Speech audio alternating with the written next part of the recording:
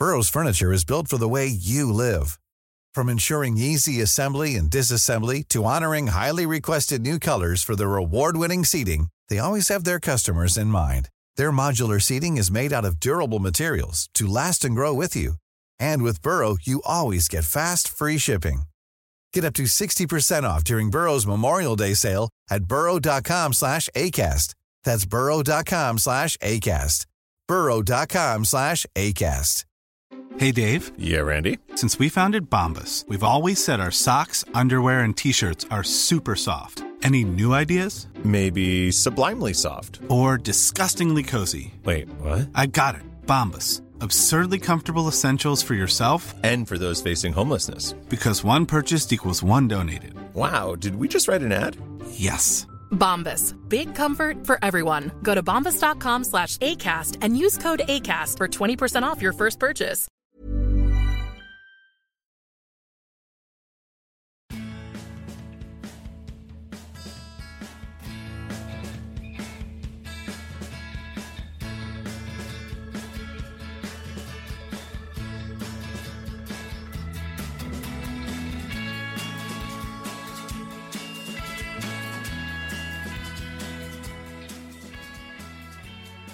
Välkommen till klacken.nu. Jag är glad först och främst om jag låter täppt. Det är pollen. Det är dessa tider och rinnande ögon, rinnande näsa. Man ser väldigt fräsch ut om man får säga så. Eller vad säger du? Nej, du ser lite man ser lite trött ut och har pollenallergi sådär. Blir lite så här röd runt näsan och så. Exakt. Men jag kan ta över den här showen för att jag har ju inga problem med pollen. Så det är jag som styr idag. Ja, det är du som styr och jag slänger in lite ord. Lite så. Först och främst glad att du är tillbaka. Ja, tack. Ja, roligt. Snacka lite Serie A tänkte vi. Synnerhet kanske då Milano. Men vi tänkte gå kort in på gårdagens Champions League-match. Först kan vi ju bara säga egentligen det självklara. Det tragiska som skedde i Tyskland i Dortmund med Marc Bartra som blev skadad, opererad och hela händelsen i sig. Det är fruktansvärt och med tanke på det som har hänt tidigare i Stockholm, man blir bara arg, frustrerad och ledsen. Ja, verkligen. Och sen får vi inte glömma London här för bara ett par veckor sedan också såklart. Men sen vet vi inte nu om det handlar om någon typ av terrordåd liknande det som har skett i London och Stockholm de senaste veckorna. Eller om det är någon annan typ av hotbild mot någon som ville klubben och spelarna i Dortmund någonting illa istället. Det är lika hemskt oavsett såklart, men vi vet ju inte så jättemycket än. Men väldigt tråkigt, fruktansvärt såklart. Och sen får vi väl se om den matchen spelas ikväll eller inte. I nuläget vet vi i alla fall att det ska spelas och vi hoppas på det bästa möjliga för alla parter, om man säger så. Ja, verkligen. Vi behöver inte gå mer in på det. Jag tycker det säger sig självt och det är viktigt att man är i dessa tider väldigt källkritisk, verkligen. Som vi varit inne på. Ta inte allt för givet om någon säger någonting. Jag brukar säga när polisen har sagt någonting då känns det rätt så bekräftat. Annars ta en nypa salt. Men vi går till lite gladare saker tycker jag. Eller? Det beror på vilken sida man är på. Fotboll tänker jag då. Ja. Fotbollsspel. Juventus Barcelona. Inför matchen tror jag det var rätt så splittrat. Många tänkte ändå att Juve skulle ha chansen nu när de äntligen har visat den här stabiliteten bakåt som de alltid har, men även framåt har de visat en effektivitet med bland annat Higuaín. Men det var en annan argentinare som stod i fokus igår. En argentinare som jag tror många har svårt att inte gilla. Dybala. Ja, men precis som du säger så tror jag verkligen att man kan nästan inte gilla honom. Sen är det ju många som fick upp ögonen för honom lite extra igår. Det skämtades mycket på Twitter också att engelska medier liksom googlar frenetiskt Paulo Dybalas namn just nu och börjar redan höra sig för. Sådär. Men det är ju, har man kollat Serie A den här säsongen så vet man ju hur fantastiskt bra fotbollsspelare det handlar om. Man vet att han gör en fantastisk säsong och han går med största sannolikheten väldigt, väldigt ljus framtid till mötes. Många var ju inne på det också igår och har varit inne på tidigare att när det väl sker att Messi och Ronaldo inte riktigt hänger med längre, de börjar komma upp i åren båda två, så är det Paulo Dybala som är den nästa absolut största som kommer att vara. Det är hans tid som kommer. Det finns ju många unga spelare i andra lag och andra ligor också som är fantastiska, som också har möjlighet att bli väldigt, väldigt stora, men Paulo Dybala känns ju verkligen som att han har framtiden för sig, som sagt, och han visade det igår också. Det är ju med en extrem kyla som han gör framförallt i första målet när han får bollen från Cuadrado och bara vänder runt och placerar in bollen i Ter Stegens bortre stolpe. Så att det är fantastiskt bra fotbollsspelare och vilken liksom magisk start för Juventus på de här 2 kvartsfinalerna. Verkligen, Dybala stod som sagt för 2 mål. 7:e och 22:a minuten, magisk start. Barcelona pressar på, men istället för att det skulle bli ett mål för Barcelona gjorde Chiellini då 3:e målet. Och det kändes, och det skämtades också på sociala medier om, är det en ny taktik som Barcelona gör nu? Förlorar stort på bortaplan och sen vinner man stort på hemmaplan. Men jag tror de flesta skulle nog skriva under på att det som hände mellan PSG och Barcelona, det var magiskt. Men Juventus är inte PSG. Absolut, så här, det här är en helt annan situation. Jag vet också att inför den här matchen, jag har ju till exempel, min bror är ju Barcelona-supporter och han var inne direkt när lottningen kom och vi började prata om det, att jäkla vilka matcher vi får. Så sa det att men Barca åker ur nu. Och han har ju varit med all rätt väldigt mycket liksom kritisk till Barcelona den här säsongen, för det får man inte glömma, de har inte gjort en bra säsong, inte i ligan heller. Visst att de ligger 2, men de ligger ändå 4 poäng bakom Real och de har ändå en match mer spelade än vad Real har dessutom.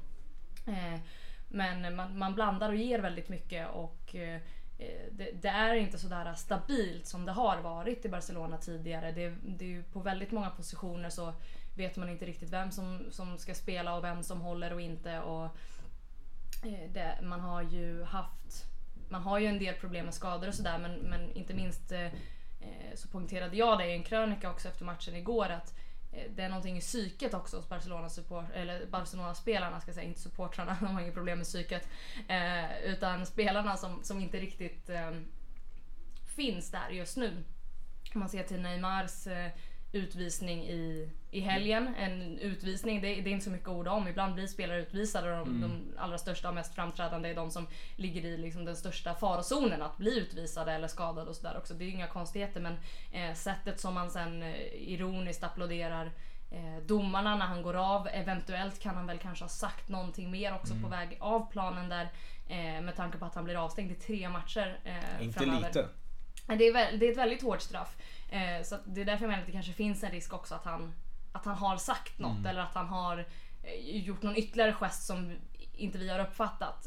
Men oavsett så är han avstängd i 3 matcher. Man såg på Messi igår väldigt tidigt, så drog han ju nu poddformat här så det är svårt att visa, men han drog den här typiska italienska handgesten mot domaren och blev neddragen någon gång och direkt började han liksom som vifta för att visa att domaren skulle hålla upp det gula kortet mot, jag minns inte vem det var, men var väldigt sådär frustrerad. Väldigt olikt Messi som man har i bild och så. Väldigt, väldigt. Och det har sett ut så här lite grann under säsongen, men igår tycker jag att det blev så himla tydligt, och det blev också så himla det blev så tydligt också i kontrast mot Juventus, där det känns som att där är det tvärtom. Sen de här 2 åren som Barcelona och Juventus möttes i finalen i Berlin när Barcelona vann med 3-1, så har det hänt väldigt mycket i Juventus.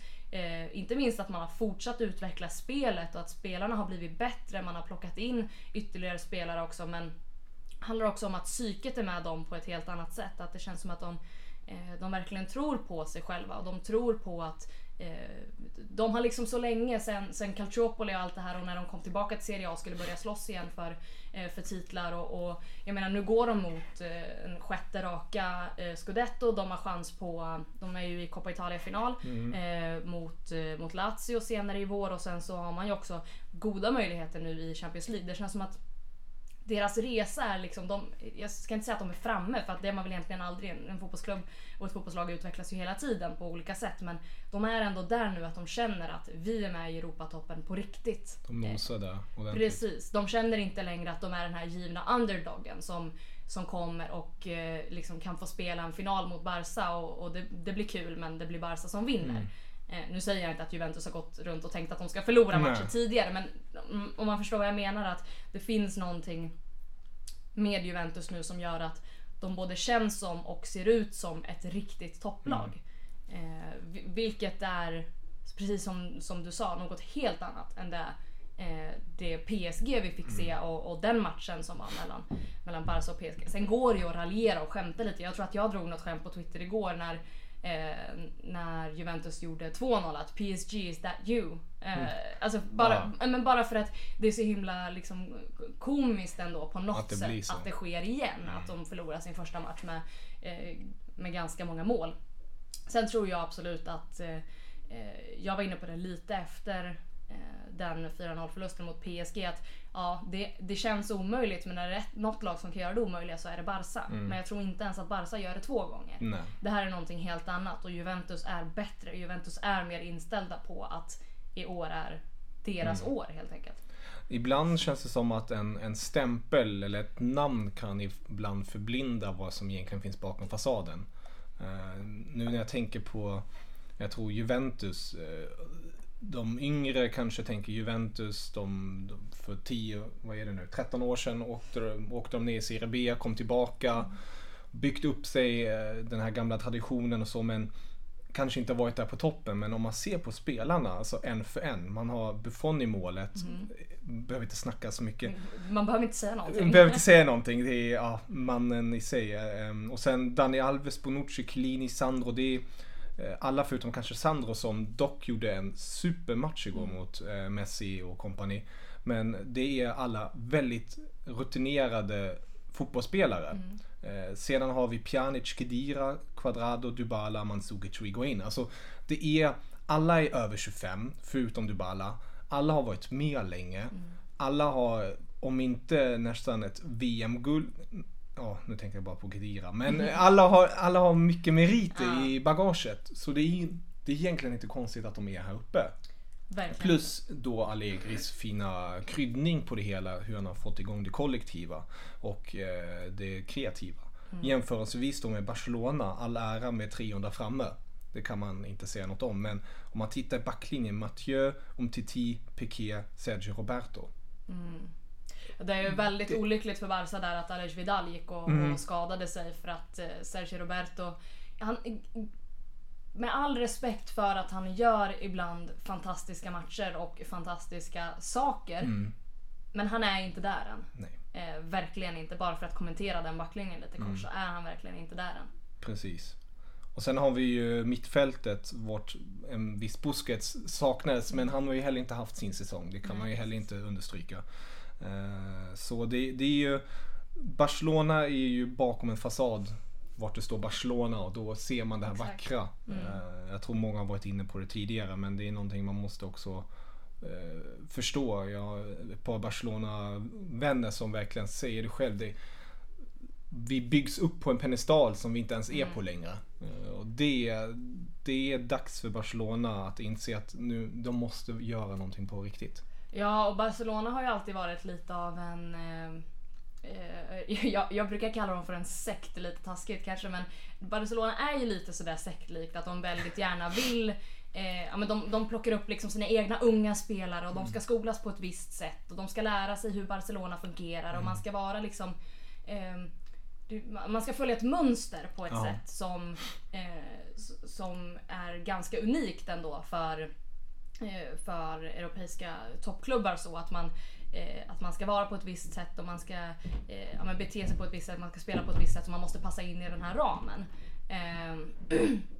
Och där kan man ju känna någonstans att absolut, de har haft fantastiska år, och de har varit det absolut bästa laget i världen i många, många år.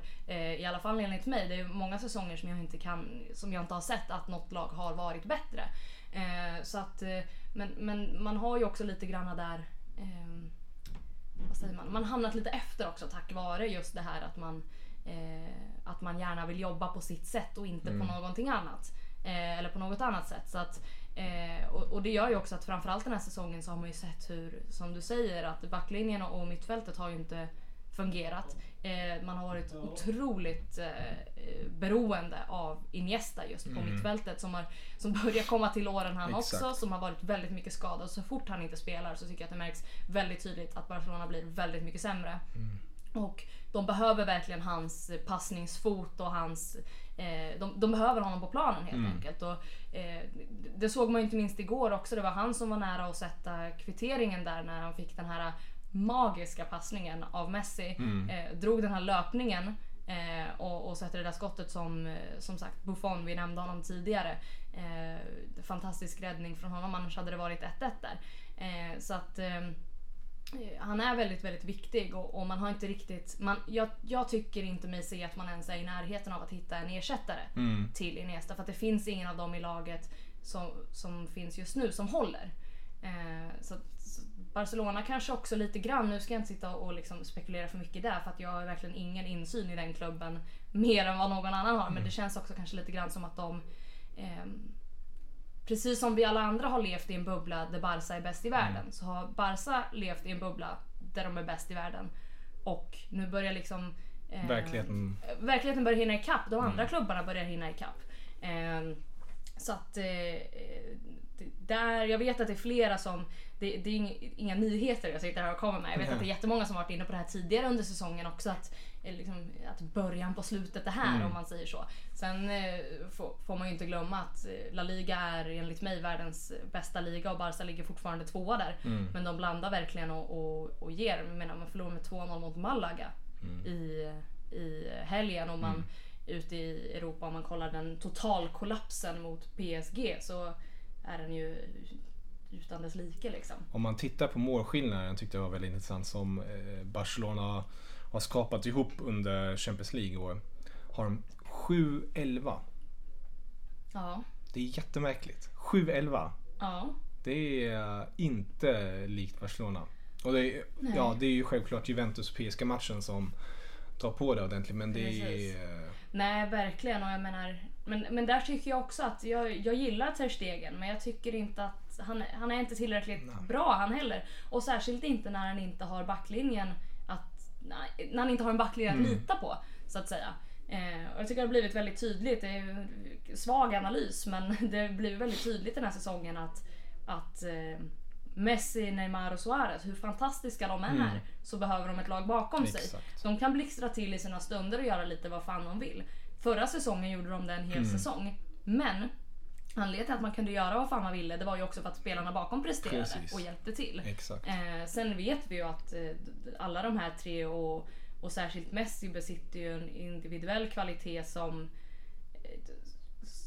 jag knappt tycker går att jämföra med någonting annat. Och då ska tilläggas också att jag är lite för ung för att minnas de här andra fantastiska spelarna som Maradona och Pelé och alla de här som man gärna pratar om också som några av världens absolut bästa spelare genom tiderna. För mig är det ju Messi, eftersom att det är honom jag upplevt på riktigt under en hel karriär liksom.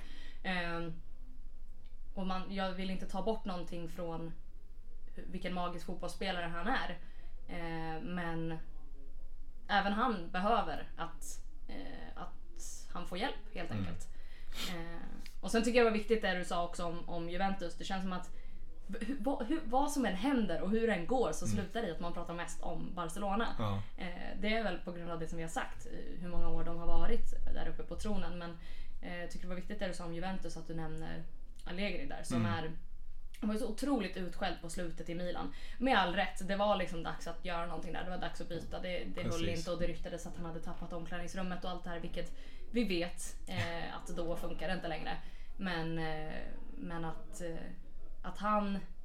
att han gör det här med Juventus, och att han har tagit Juventus till en final tidigare, och att man går mot sin liksom 6:e raka nu, Scudetto och allt det här, det är en av de absolut bästa fotbollstränarna som finns i Europa, vill jag säga.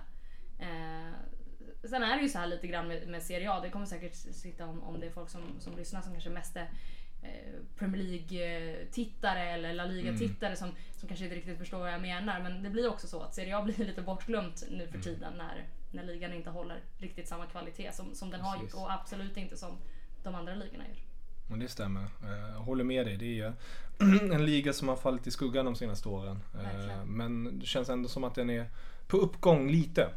Förhoppningsvis. Ja, jag tycker också att det är viktigt nu för att det man gärna har pratat om när man har pratat utifrån om Serie A. Nu är det ju, jag är ju helt partisk i den här frågan för att jag älskar Serie A, men när man har pratat utifrån så har jag upplevt också att man gärna raljerar lite kring men Juventus vinner ju liksom, de har vunnit 5 scudetti i rad och de är alltid där uppe och de har de bästa spelarna och de är de enda som liksom, de gör ju de här grejerna att de köper konkurrenterna, de köper liksom sönder konkurrenterna för att också stärka sig själva och göra konkurrenterna svagare. Och de är egentligen de enda i Serie A just nu, som kan göra det. Och som har den möjligheten. Men jag tycker också att skulle det nu tar jag lite grann ut det här i förskott, att Juventus kommer att eventuellt gå hela vägen. Men det skulle vara ett uttryck som jag egentligen inte tycker om, eftersom att jag är lite torn här, eftersom att vi som supporter så vill jag inte önska Juventus något gott. Men jag tror att det hade också varit bra, för att man pratar ofta om att, som sagt, Juventus vinner alltid i Italien, men de vinner ingenting utanför Italien. Därför hade det varit bra om Juventus kunde gå till ännu en final i Champions League och verkligen få visa upp sig. För att vi får inte glömma heller att i den senaste finalen, siffrorna var överlägsna med 3-1 absolut, men spelet, de som minns den matchen minns hur väl Juventus faktiskt stod upp. Det hade kunnat blivit så att Barca hade vunnit med 2-1 eller 1-0, eller att Juventus rent av faktiskt hade kunnat vinna. Men det var väl den där individuella skickligheten som var skillnaden just i den matchen liksom. Något som de har nu fått i både Dybala och Higuain, en kombination som funkar väldigt bra. Men det blir spännande att se, som sagt. Det är, nästa vecka spelas det igen. Det är tight nu. Hopp. Om vi bara kort säger, vem vill du se i finalen i nuläget? Som sagt, när vi spelar in det har inte Bayern och Real och Atletico Madrid, Leicester spelat. Så, och heller inte Dortmund och precis. Jag hade ju Monaco. Gärna sett en final mellan Real och Juventus. Okej. Det hade jag ju gärna sett.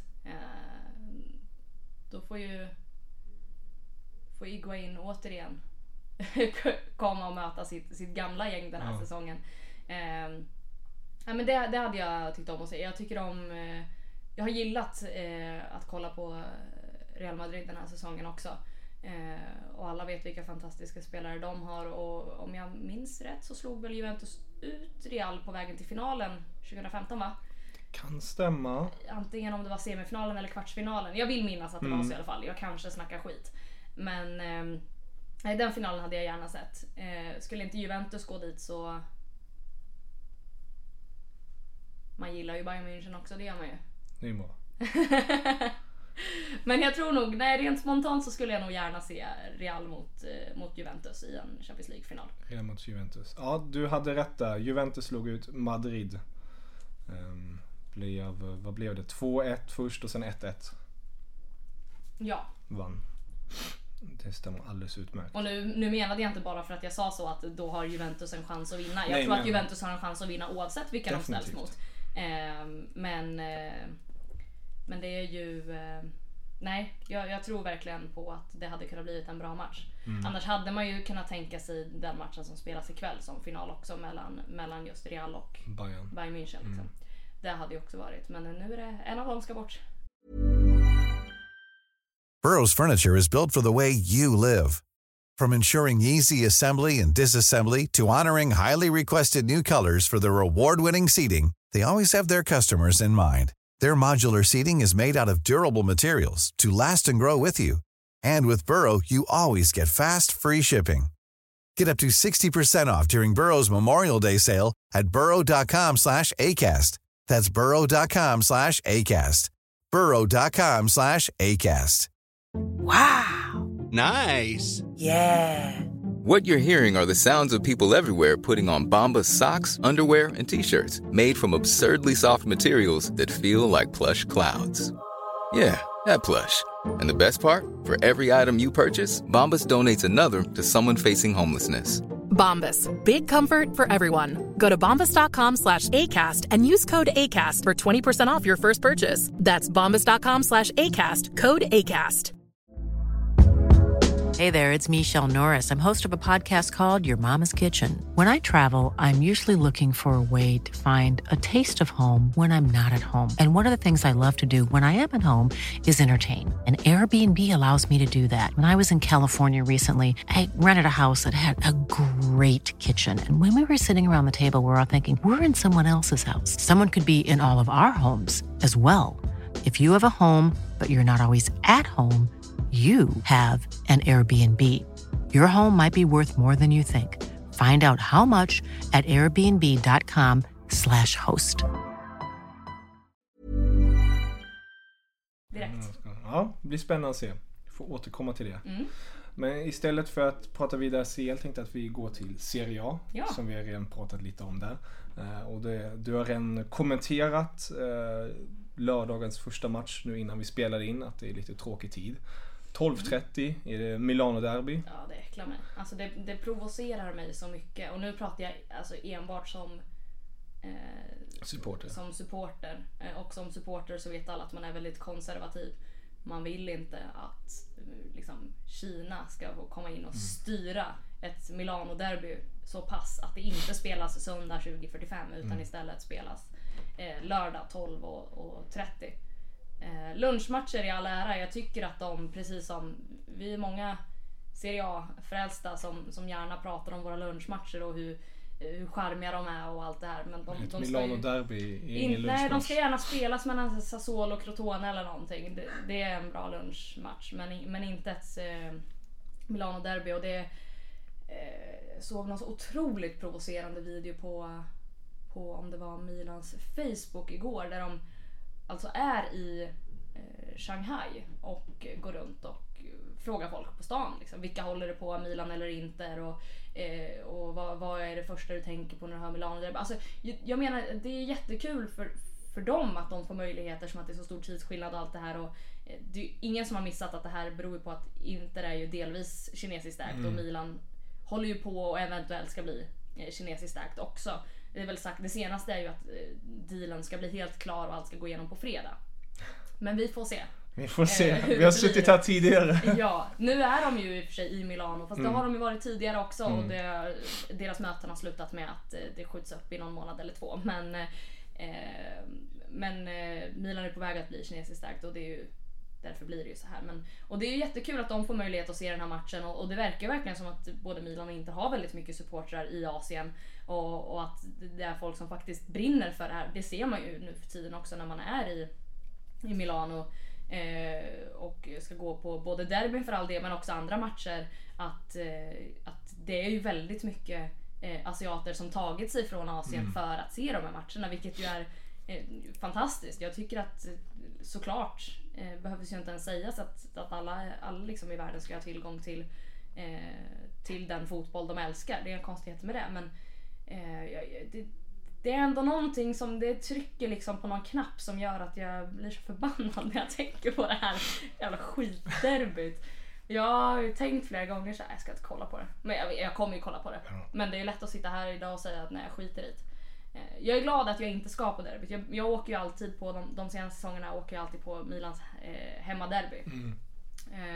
Men brukar inte åka när Inter har hemmaplan. Utan hålla mig till mitt eget lags hemmaplan, även fast det är samma plan. Men folk förstår vad jag menar.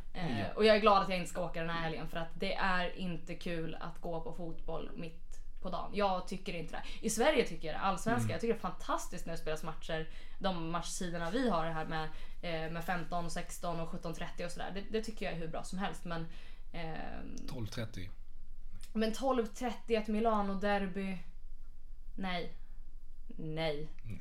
Men om man ska istället prata lite grann om vad som kan ske på planen. Det är ju, Milan gick ju och vann här i söndags. Gick om då, Inter också i tabellen. Precis, två poäng före. Så att det här är ju ett viktigt prov för båda klubbarna. Jag menar, Inter har ju sprungit runt och pratat de senaste månaderna om att en Europaplats ska de ta. och att det inte finns några liksom ursäkter nu för att man verkligen har ryckt upp sig. Och det gjorde man ju när man plockade in Pioli och spelet började fungera, och de här fantastiska spelarna som inte faktiskt har, måste man ändå säga, började leverera och spelet började se bra ut och allt det här, så har ju de gått runt och pratat om att jo, men vi tar en Europaplats.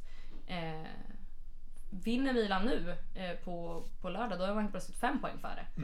Och måste också poängteras Atalanta som är 2 poäng före Milan, som ligger på som sagt en Europa League-plats, möter Roma till helgen. Så det kan betyda om Milan vinner och Atalanta förlorar, då går man upp på en. Då jävlar är det. Då är man på en Europaplats. Då är det en bra påskkärling.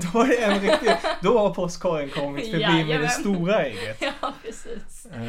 Ja, nej, men det är ju jätteviktigt för både, och det är ju viktigt för Inter att vinna också, men jag menar, vinner Inter, ja, då är man fortsatt bara 1 poäng före Milan. Så att det är ju tajt där just nu kring de här platserna, vilket jag inte trodde för några veckor sedan, eftersom att Milan har, jag menar, är det inte liksom sena skitstraffar som liksom får slås och dömas trots att tilläggstiden är slut mot Juventus, så är det patetiska insatser mot Pescara. Och sen helt plötsligt kommer liksom en överkörning av Palermo. Nu kanske man inte ska dra så här jättestora växlar av just det, men samtidigt som Inter åker på pumpen mot Crotone av alla lag, som förvisso har väldigt mycket att slåss för. De slåss ju för sin överlevnad, de vill spela, de vill verkligen spela Serie A nästa säsong, och allt där, som de har ju verkligen saker och ting att bevisa i Crotone, men där visar ju Inter på någonting helt annat än vad de har visat på tidigare, om man kollar hur Inter har sett ut sen Pioli kom in. För det är ändå där någonstans vi får kolla just nu. Så att det är ju det är ett spännande derby på många sätt. Det derby är alltid spännande, och det är alltid mycket känslor kring, och det är nästan till alltid omöjligt att förutsäga hur ett derby kommer att gå, med tanke på att den gamla klyschan att derbymatcher lever sitt eget liv. Men så är det ju verkligen, och så får vi ju se hur det. Jag kan inte se framför mig hur ett 12:30 derby ser ut. Det blir spännande bara av den anledningen också. Det är ju tråkigt, alltså jag menar, Inter som haft väldigt snygga tifon ett par gånger. Om det inte var förra derbyt, så var det förra de hade det här som det här blink-tifot som de gjorde, som var magiskt alltså. Det är ett sånt tifo, det blir inte samma sak när det är, och tifon överhuvudtaget. Jag menar, skulle solen stå högt och lysa liksom rakt över San Siro, och så ska man lyfta upp något mäktigt liksom tifo där. Nej, det är, man vill ha mörkare och man vill ha kväll. Men så är det inte den här gången. Jag ska sluta gnälla nu. Men som sagt, det kommer att bli, jag kommer se matchen, och jag kommer ju att antingen skratta eller gråta, tänkte jag säga, men det är en viktig match. Sen är det ju, Milan har ju haft otur också den här våren då, sen vinteruppehållet, när man har fått både Bonaventura skadad, sen var Suso skadad ett tag där också.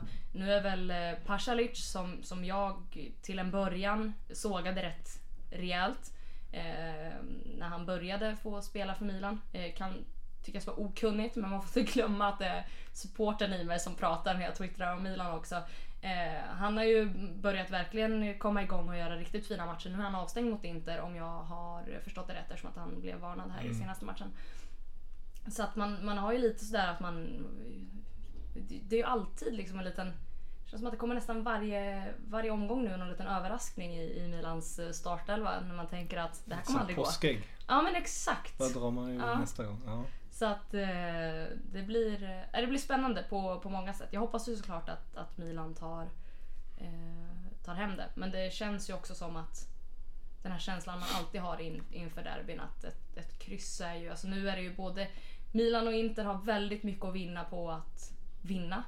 Men mycket att förlora också. Särskilt Inter har väldigt mycket att förlora på att förlora, så att säga. Så att nej, vi får se. Jag på förhand tror jag på ett kryss.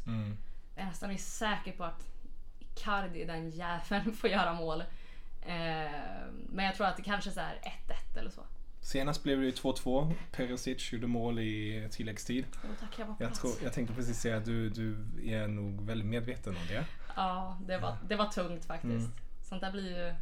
Sånt sätter sig på näthinnan. Ja, det blir på något sätt blir det extra tungt när man är där, just för att man får uppleva det. För man står ju där och hoppas och sen så bara spricker den där bubblan av hopp.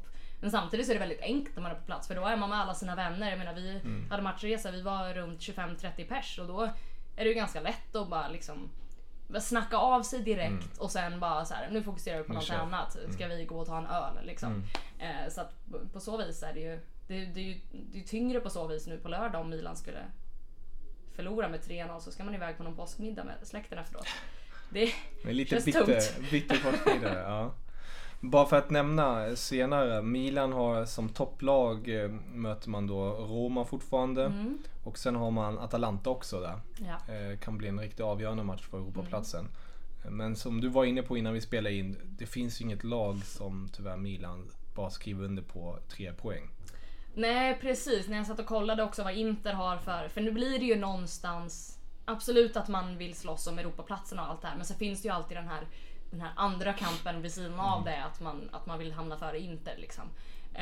Också, och när jag satt och kollade vad Inter har för, så ska väl de möta Fiorentina, skulle möta Napoli och så Lazio.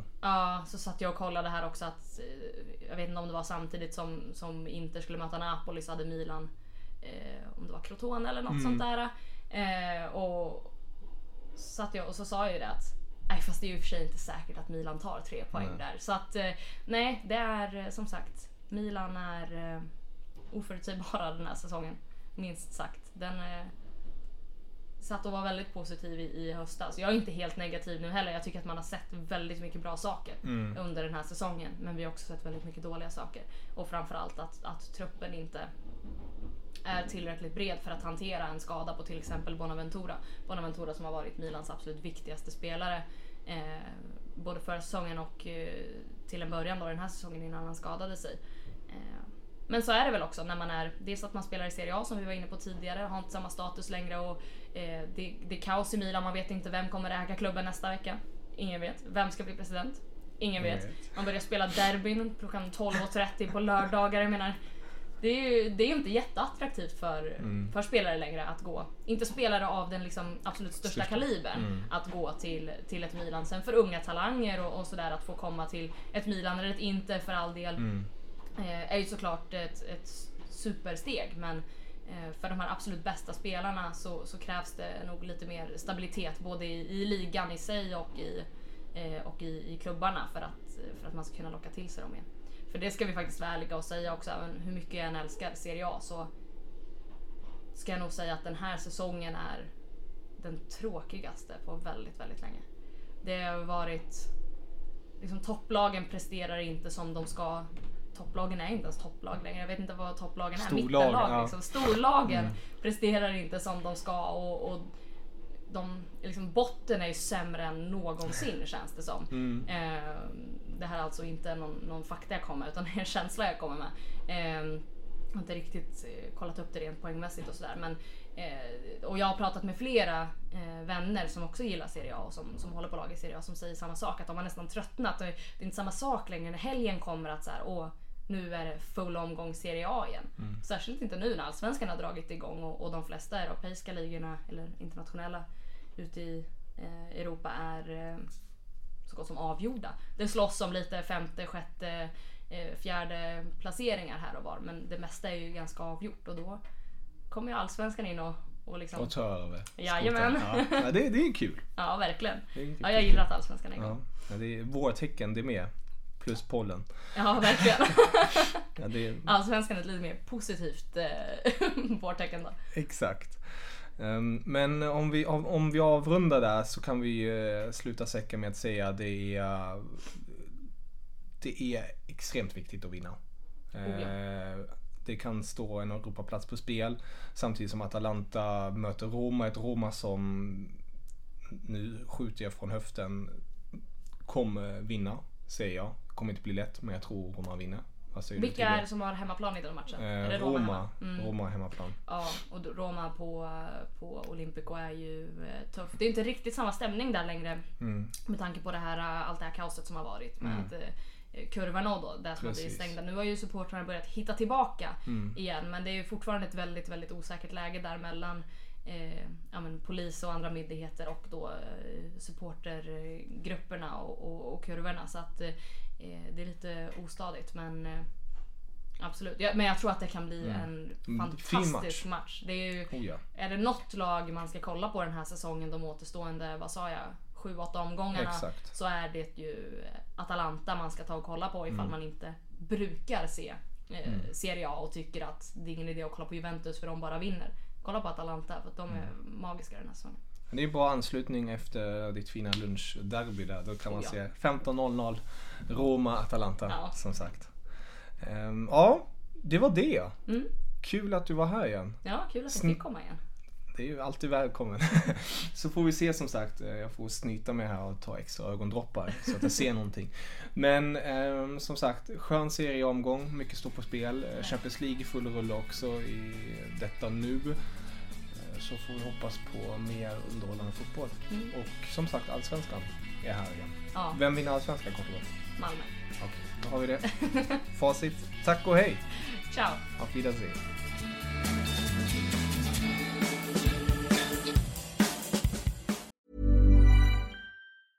Mom deserves the best, and there's no better place to shop for Mother's Day than Whole Foods Market. They're your destination for unbeatable savings, from premium gifts to show-stopping flowers and irresistible desserts. Start by saving 33% with Prime on all body care and candles. Then get a 15-stem bunch of tulips for just $9.99 each with Prime. Round out Mom's menu with festive rosé, irresistible berry chantilly cake, and more special treats. Come celebrate Mother's Day at Whole Foods Market.